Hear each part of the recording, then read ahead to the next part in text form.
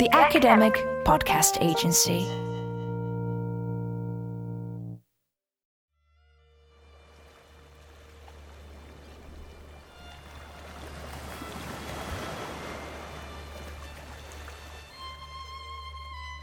My name is Bassam from Syria. Right now I'm here in Chios. First we went to Turkey to Izmir, and after 5 days staying in Izmir, we left at 4 o'clock in the morning to Chios. In the boat we are 50. We stuck in the water for almost 16 hours.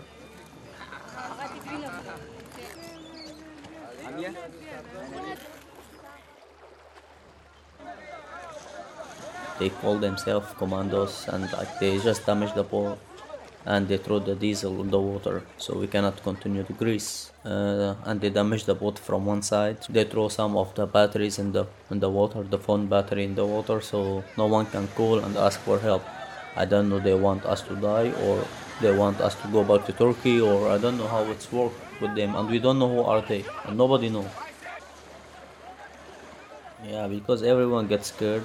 The boat was full of water. It's really hard for the children because the water mixed with diesels, and it's really hard to breathe. So that's why we are trying to show them to take first the children and the women, because most of the men, they are in the water and they are swimming. There's no more chances because everything is damaged and we are in the middle of nowhere. We don't know if someone will see us. We don't know anything. We are just stuck in the water.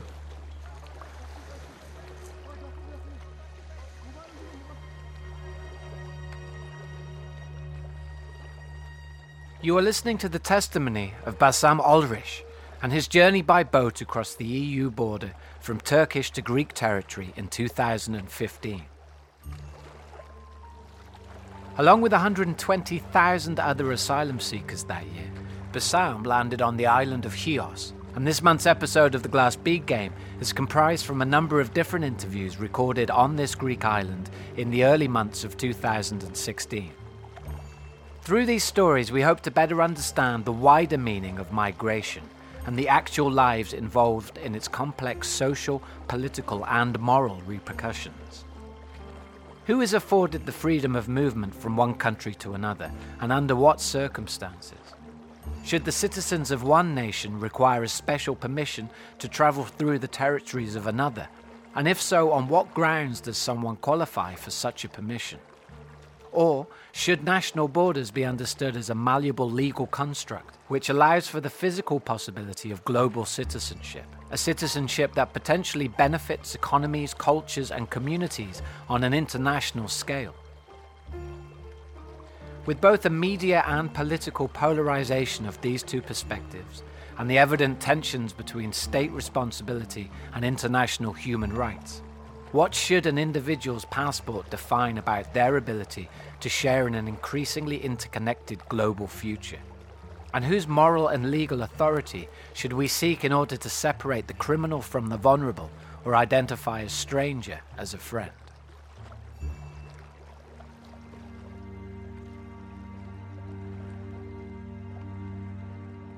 The time through which we are now passing is of exceptional character.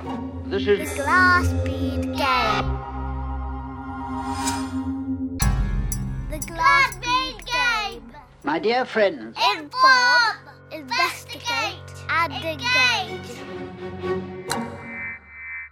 Greece cannot manage the situation alone. It remains absolutely vital, therefore, that the relocation efforts are prioritised and implemented. It should concern everyone. And as a father, I feel deeply moved by the sight of that young boy on a beach in Turkey. And that Britain is a moral nation, and we will fulfil our moral responsibilities. It's time to wake up. Either we have massive orderly relocation, either we will have a repeat of what we've seen last year. Countries have to wake up. There is no other plan. The situation is very, very hectic. Living conditions here are absolutely inhuman. Last night there were people sleeping outside in the mud without not even a tent. The majority of the people here are from Syria and Iraq. Most of them are vulnerable women and children. And we also have many, many people who have disabilities.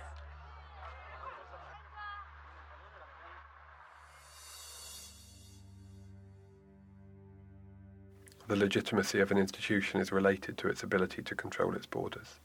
And I think in the popular imagination, the legitimacy of the European Union as an institution is challenged by this arrival. I'm Michael Collier, and I'm a reader in geography at the University of Sussex. Right now, there is an awful lot of media noise, and indeed a very real problem, or crisis, as it's commonly termed, of people trying to get into the EU, primarily from Syria, via Turkey. Has the issue of migration and refugees intensified over the last 10 years, particularly in Europe, or is it a global phenomenon? No, it hasn't even intensified in Europe that much. And when you look at absolute numbers of asylum claims, for example, which is one of the standard measures, it is larger in the last 12 months than it has been previously, but not that much larger than if you go back to the previous peak at the end of the 1990s, for example. And if you look at elsewhere in the world, again, in terms of absolute numbers, the European Union actually comes some way down the scale. Lebanon, for example, currently has 2 million refugees in a population of 6 million. The European Union is making a lot of fuss about 1 million refugees in a population of just over 500 million. What would you think is behind the gap, then, between the media excitement about the refugee situation and the reality of what you've just described, which is that there hasn't been this colossal change in numbers? People getting in boats, risking their lives in stormy seas, being rescued by other people, that's suddenly a much more exciting way of telling the story. So even though the numbers of those people have increased substantially in the last year, they are still very small in number compared to the numbers of people who arrive in European airports, for example. Border crossing is one of those things that it's, for most of the people who do it, it's a really dull experience. There's nothing particularly exciting or dramatic about it. When we think that 80 million people arrive in Heathrow Airport every year, most of them, that's a bit of a painful, boring wait. And it's really not very photogenic. But there is a media focus on that story because it's a more exciting story. There's something dramatic about that. There is something that excites people, that people want to know about, and something that terrifies people. The spectre of families putting their lives at risk for something that they think is worth getting, reaching this destination. There's a powerful set of media ideas, a deeply tragic story that people want to read about. Putting yourself at risk to get across borders. That is not the experience of border crossing that most of us have most of the time. For Tula, a resident on the island of Chios, the first experience of meeting a refugee group was when a boat arrived outside of her hotel in the autumn of 2014. The first boat that it was landing here, it was 6:30, 7 in the morning. I went out. It was just when the sun rise. The locals were screaming, a boat is coming. It was end of September, so they were seems okay, but wet. And I said, do you need anything? Do you need anything? It was nobody. The people asked me to go to, of course, the toilet. I said, we can come to my hotel. And they wanted to plug their phones to speak with their families. So they came here. I opened my house. I found whatever clothes I had from my son, from me, to change because everybody was wet. It was a group with 25 people.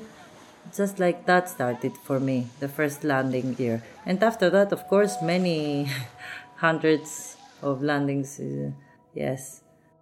On the surface, what separates this border crossing from the thousands of people that pass through international airports each day is that individual physical safety has been jeopardized by the journey.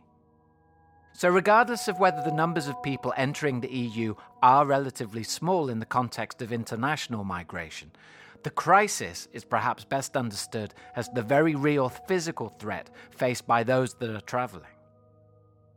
What Tula saw then, as she sees now, is a group of people in need of physical comfort, dry clothes and food.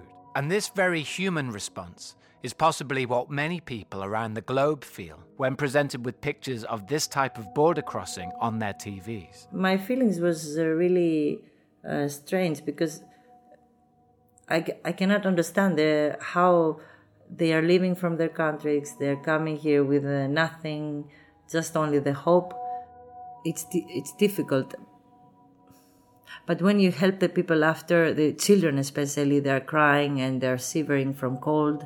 And after a while, they become normal children again, smiling and hugging. And so it's not only sorry feelings, it's good feelings also after we help them. Is this the responsibility of the state in any given country, or is this the responsibility of individuals to feel empathy and to help with people coming into their country? Technically, it's a responsibility of the state. If the state has signed certain international agreements which commit the state institutions to protecting individuals who need this protection, then there is a responsibility of state institutions to do that. Clearly, there's a big grey area there around who needs protection and exactly what that protection should consist of. The obligations that state institutions owe to individuals seeking protection have been more and more limited progressively. And the people that they owe those obligations to have been more and more strictly defined. What is migration, and is it important to you? Personally, I think it's a pain in the arse. I think it's costing the country an absolute fortune. To me, I just think it's an inconvenience. I understand if they're legitimate, but if they're not, then I don't agree with it. Migration? I thought migration meant leaving the country. What does it mean to me? It means people looking for a better future, trying to improve their lives and their families. So going to places where there's work and money. I do worry about the influx of people coming to this country when there isn't the structure that can support it. You know what I mean? And there isn't a lot of our own kind of people being looked after with the healthcare, housing, and job opportunities. You know, it'd be nice to see the British people being looked after first, and then helping others after that if we could. And our people suffering at the hands of it. Sometimes it seems as what's happening.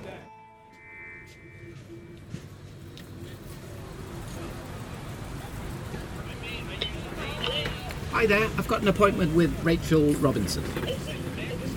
It is, yes. Thank you.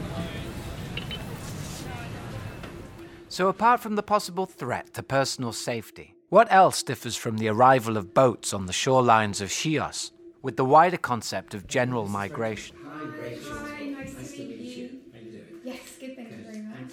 You may be tempted to answer that the difference lies in the legality of the traveller, that those travelling from outside the EU without the necessary paperwork are simply without the permission to cross that border by sea, plane or any other means. But in fact, the 1951 Refugee Convention, a document that is legally binding to the UK as well as to the rest of Europe, states that anyone persecuted for race, religion, political opinion or membership of a particular social group may seek asylum regardless of how they managed to flee such persecution. In order to better understand what this actually means, I visited the offices of Liberty and talked to Migration Policy Officer Rachel Robinson. I'll set a level as we chat. Following the Second World War, really the response of European countries to the horrors of persecution which happened in Nazi Germany and elsewhere in Europe was to say never again. You know, the Refugee Convention and the European Convention on Human Rights were both documents that grew out of that and were a response essentially to the horrors of that conflict. I suppose what I'm interested in is that if Europe has signed up to these human rights acts, legally we are tied to these ideas, these principles. Yeah. And now we see with the European approach to the refugee crisis a real willingness of individual countries to turn their backs on these principles, on these critical principles. So we see that in the extent to which the countries at the borders of Europe are being required essentially to take on disproportionate responsibility, and responsibility which is not accordant with their capacity.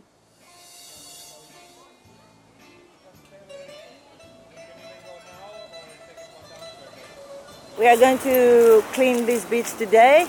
It's full of vests and plastic balloons that the refugees are taking with them, and all the garbage that the refugees leaving back when they go. Of course, it's important to keep the beach clean and not to have environmental catastrophe. Yeah, it's very important. In the summertime, I remember before the volunteers come and clean the beaches, we had always problem in the beach. It was full of vests. Almost 90% they're fake. They're selling them fake. Wear it and you are in the water in approximately 1 minute. You are in the bottom of the water if you don't know to swim. It's that in Athens there is also many people. All the hotspots are full. The government took the decision to delay the departure of the refugees from the island, from Chios. So they leave every day 50 people, not more. So at the island at this moment we have 4,000 people in all the camps, and they cannot go to Athens. In the meanwhile, if we have many landings, we will add more people in the island, and this is difficult because it's so many to feed them every day. The kitchen's doing great job, of course, but the government have to take a position. The position that the government subsequently took has been greatly informed by a summit held at the beginning of March 2016. A summit that attempted to reconcile the migration policy of the EU with its closest non-EU neighbours in Turkey. What were the European leaders meeting to discuss during that summit? The main aim of the summit, and it's significant that this was the European Union and Turkey, the main aim was to try to convince Turkey to support the European Union in its aims of preventing people reaching the territory of the European Union. There's a long history behind this type of legislation, because when people reach the territory of the state, they can claim asylum there, and that unleashes a range of obligations that states that are signatories of the 1951 Convention relating to the status of refugees, they have to consider that claim.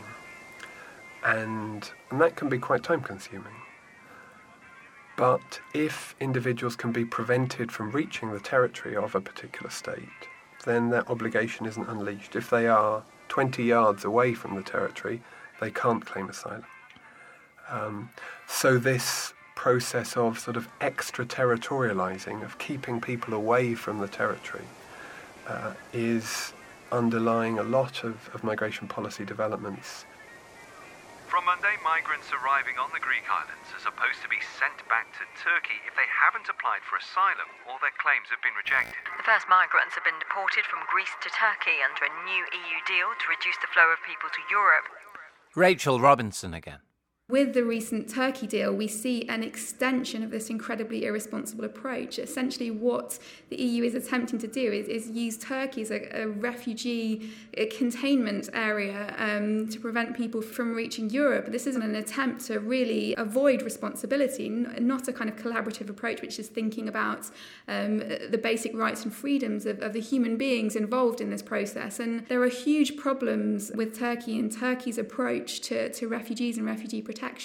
For a start, it actually doesn't recognise individuals from outside of Europe as refugees per se, so that it doesn't actually have the infrastructure in place to formally recognise people from, for example, Syria as refugees in its country. Fundamentally, Turkey is a country which has a very worrying record on human rights and refugee protection. Reports from international human rights organisations which talk about the extent to which Turkey is sending people back to Syria and other countries where their lives are at risk, in blatant contravention of the duty of non-refoulement, this requirement that you don't send people back to countries where they'll face persecution. Even more shockingly than this are reports from human rights organisations working in the region that refugees attempting to cross into Turkey have actually been shot, including children. And this is the country we're, as a kind of collection of nations, essentially trusting with or shifting responsibility to for undertaking our obligations to protect refugees and asylum seekers. And it is actually a really disgraceful situation that we've reached. So the question is, what is migration? What does it mean? And is it important to you? It's people moving to somewhere for a more prosperous reasoning. So like people looking for better careers, better work, just a better lifestyle, moving away from some sort of criminal background or a violent background, being like war or something like that. What does migration mean? And is it important to you? Yes, it's very important to me. It means that all our schools are now becoming overcrowded, and it's a breaking point, I believe, and something has to be done about it. Go up. Yeah.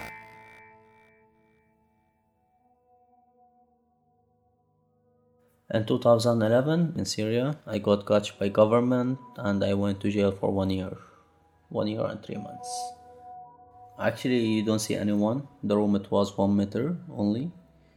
So it's only standing, sleeping standing, everything is standing. Food they give only twice a day and sometimes they forget it. It's a bread or potato and this is what they bring. And sometimes water every 2 days. Washroom, you go only 1 a day. Yeah, and always, they ask you to go out for some questioning and beating.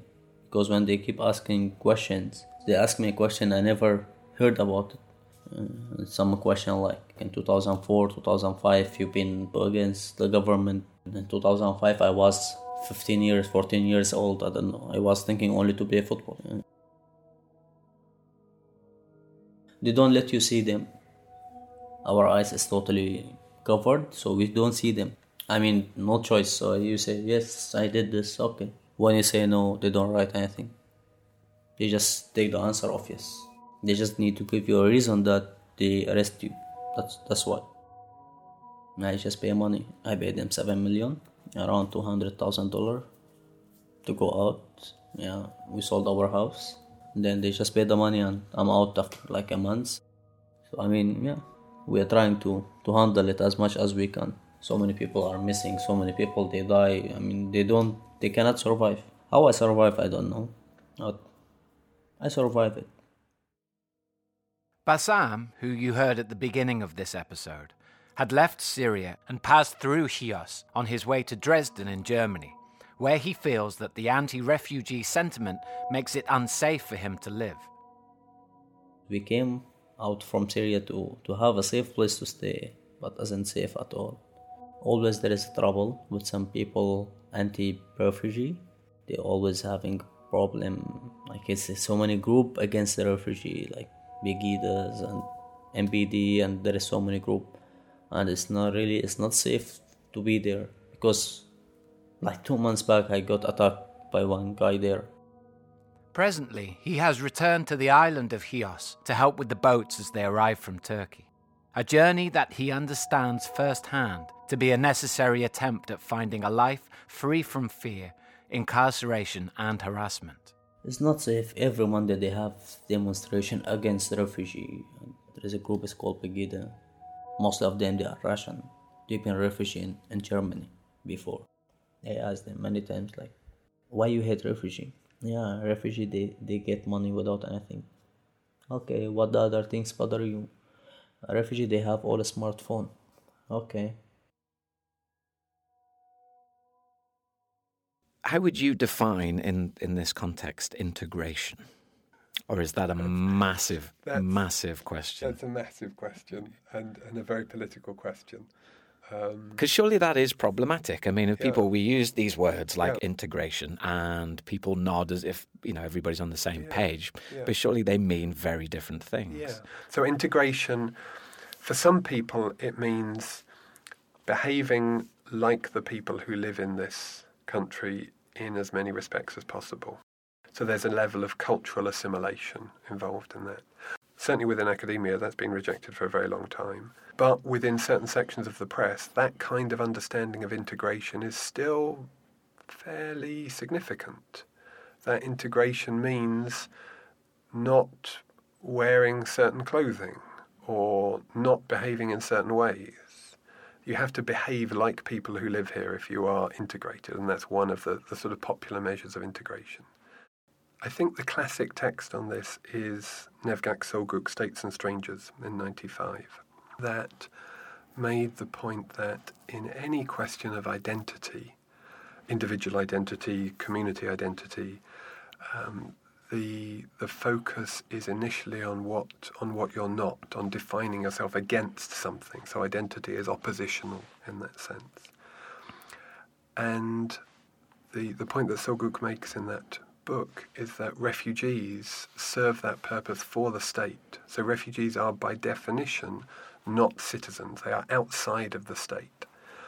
And they're therefore important in highlighting things that citizens are, the rights they have, how they relate to the state institutions. The refugee doesn't relate in those ways, and the refugee is an ideological outsider because they help people to understand the privileges that they have as citizens. So it's one of those, if the refugee didn't exist, you'd have to invent it kind of line, because they are essential to understanding how citizens relate to states. And I think that's a very helpful explanation in starting to explain the popular reaction. I mean, clearly, when groups like Pegida go and beat up refugees, they don't have that sort of ideological oppositional identity in mind. But there is a sense in which they recognise the refugee as someone who is other, who is different, who is clearly not a citizen. And in that sort of political activism, they don't want them to become a citizen, because that will then start to change who the citizen is. And for many people, that is alarming.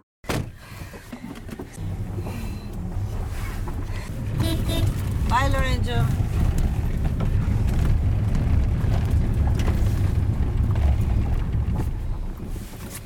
Yeah, now we're patrolling. And we stop in the beaches with binoculars, and we see cross if we see any boat. And we have in our cars clothes, food and water, snacks. And in case that we have a landing, we will be there, provide and help the refugees. For Tula, the arrival of refugees outside of her hotel is clearly not a political crisis, but rather a humanitarian one. However, the degree to which these two concepts are considered to be synonymous with each other often confuses the media and the public as we try to apply a meaningful narrative to the desperate movement of people across the Mediterranean. Paul Statham runs the Migration Centre at the University of Sussex, which amongst other things produces work exploring the gap between migration policy and migration reality. I've been working more on the public debate side and how politics distorts or basically shifts attention around and what impact that can have and how it changes how people potentially view things, but also can change how policy can be driven simply by politics. And then there's another world going on of the reality of the problem and whether the two worlds ever join together or not is quite difficult. For me, it's very difficult because of my age, I believe. Most of the landings are in the night, but it can happen many times during the day that it can be all day. The extent to which political agendas and media coverage are able to dictate the morality of good or bad migration cannot be underestimated.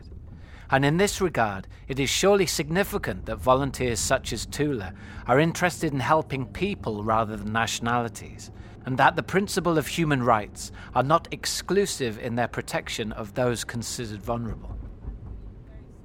All the organisations that are faced with the context of a surge of interest, lots of good intentions floating around, But then there's the question of whether good intentions lead to good outcomes, because you actually need knowledge of what's going on to, address some of these things. So, why would Syrian refugees be more deserving than refugees from anywhere else, when the whole principle of refugees is supposed to be people seeking sanctuary wherever they come from? It, never came with some kind of national or ethnic marker. But what happens, there's a media explosion.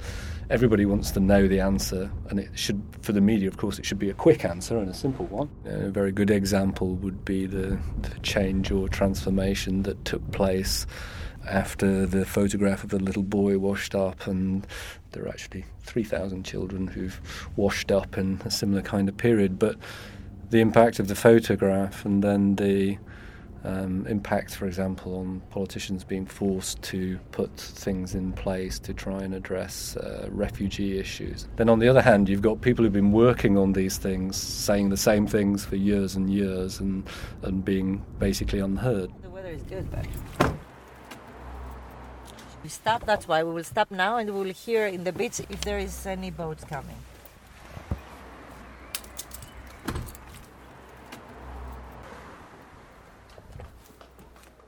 The purpose of refugee protection is because it's recognised that some states don't offer that protection. The reason why international protection is needed is because of a failure of national protection. The line in the 1951 Refugee Convention that states have to be unwilling or unable to protect individuals who are suffering from persecution of various kinds. And that's key, that this is a failure of state protection. So there's an implicit criticism within the refugee system that a state who offers asylum, who recognises a refugee coming from another state, is implicitly criticising that state because within the legislation it says that that state is unable or unwilling to protect those individuals. And in the case of Syria, there are clearly large numbers of Syrian citizens that the state is unable or unwilling to protect and actively persecuting in this case. My mother and sister and my father, they are in Jordan. After I've been to jail and I went out, they all travel. They are scared, so they are all in Jordan. It's around 7 million left in Syria. In 2011, it was 27 million. Latest update from UNICEF, it was 600,000 being killed in Syria in this war. There is 2 million are missing in jail. Nobody know where are they, or it's a huge number. So right now there is no people left in Syria. Syria is for the government right now only. There's a broader question about lack of control. That all of those 80 million people who arrive in Heathrow will be processed through this ordered system of border control, and they'll have their passports checked, and that's somehow the state institutions, the border control, the UK state in the person of the person who is checking your passport. They are in charge, and they are letting in people that they have examined on an individual basis, even if only for a few seconds. And that is a decision of the state to allow that person in. So when people arrive outside of those channels, outside of those authorised channels, it suggests something about the capacity of the state, of the European Union, of whatever state institutions are responsible for letting those people in, that capacity has somehow been eroded, that they're not in control of that process. 22 of October, they told me, "Hi, we are on the bus to Macedonia. How are you?" I tell them, "What is the situation here?" And I ask them, "How are you?" "Hi, we are all fine. We are in Austria now, and we are alive. It was very difficult. We are all very exhausted." Email allows Fatula to keep in touch with many of the refugees she has helped over the last few months. One such family, which passed through Chios, found asylum in Austria before moving on to Germany.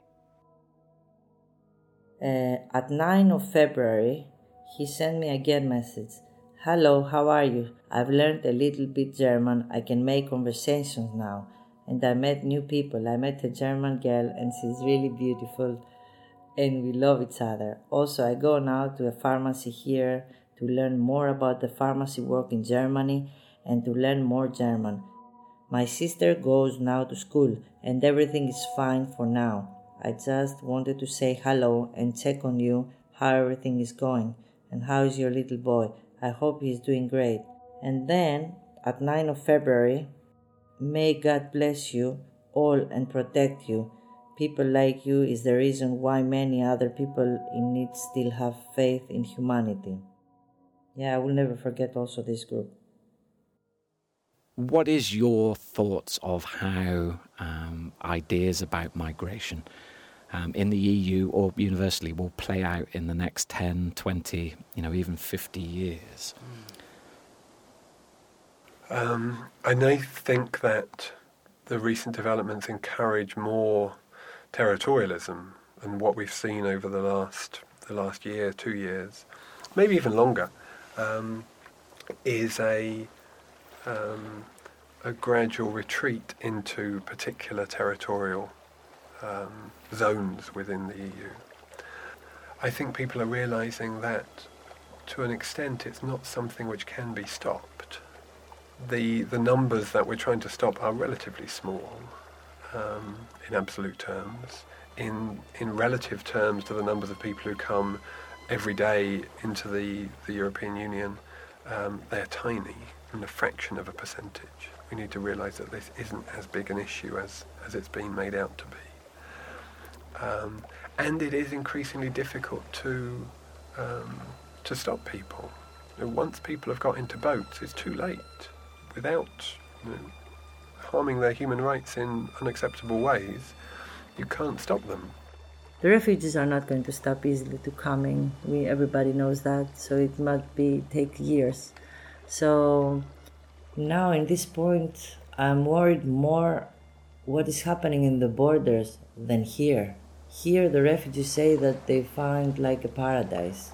When they're leaving from here to go to past the Domeni and to go the borders, there is the difficult, I believe. Only 3% of the world's population are international migrants. It is an exceptional behaviour. The European Union experience of migration within the EU, which, it's important to highlight, is not migration in EU terms, the largest effective no-borders zone in the world in history. And that experience underlines what we know and repeat a lot within those of us who work on migration studies, that typically people don't want to leave. People like being at home.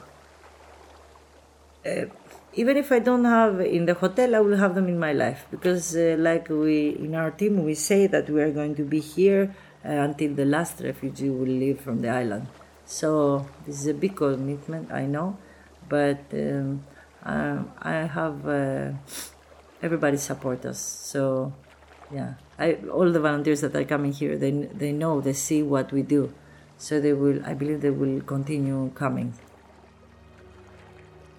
The development of walls and new fences can only be understood as a performative action. This is something that governments are doing not in an attempt to control, because they know that's not possible, but in an attempt to demonstrate that they are in control, to shore up this idea of the legitimacy of the state, that effectively Slovenia closing its borders, Austria talking about building a wall, this isn't because they think a wall will stop people coming, it's because they think a wall will demonstrate, largely to Austrian citizens, that the government is doing something to control the borders. And as people from outside of Europe gain the ability to know about things, to travel more easily, this sort of situation is going to become more significant. I would hope that it's not portrayed in the ways that it has been at certain times over the last year or so as something drastically concerning, other than from a humanitarian perspective. It's like I say to everybody, if you were in my place, see the refugees every day, you will do the same. Imagine how many volunteers are coming from all over the world, leaving their jobs, living their lives, and coming to help us and help the refugees. So I cannot close my eyes in this problem. I don't know actually how was my life before. Now it's completely changed, and I like that we help so many people. Simple things. I'm like just a girl from a village and just want to help people. That's all, actually.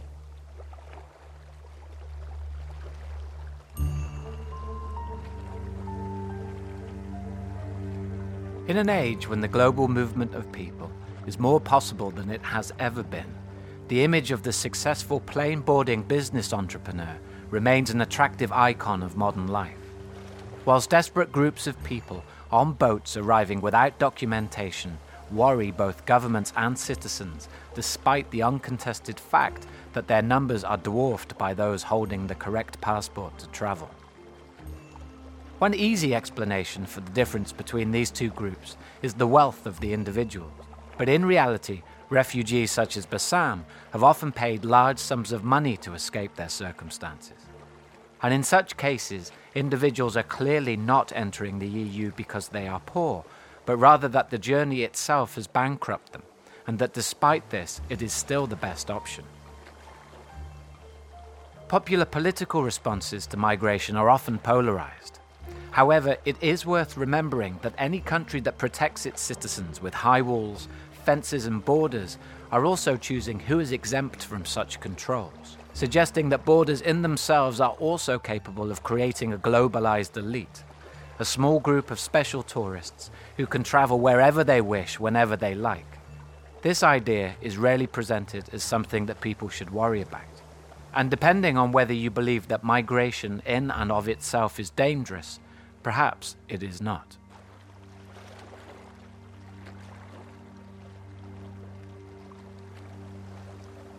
All contributors, academic profiles, and relevant publications can be found listed on the Glass Bead Game website at www.theglassbeadgame.co.uk.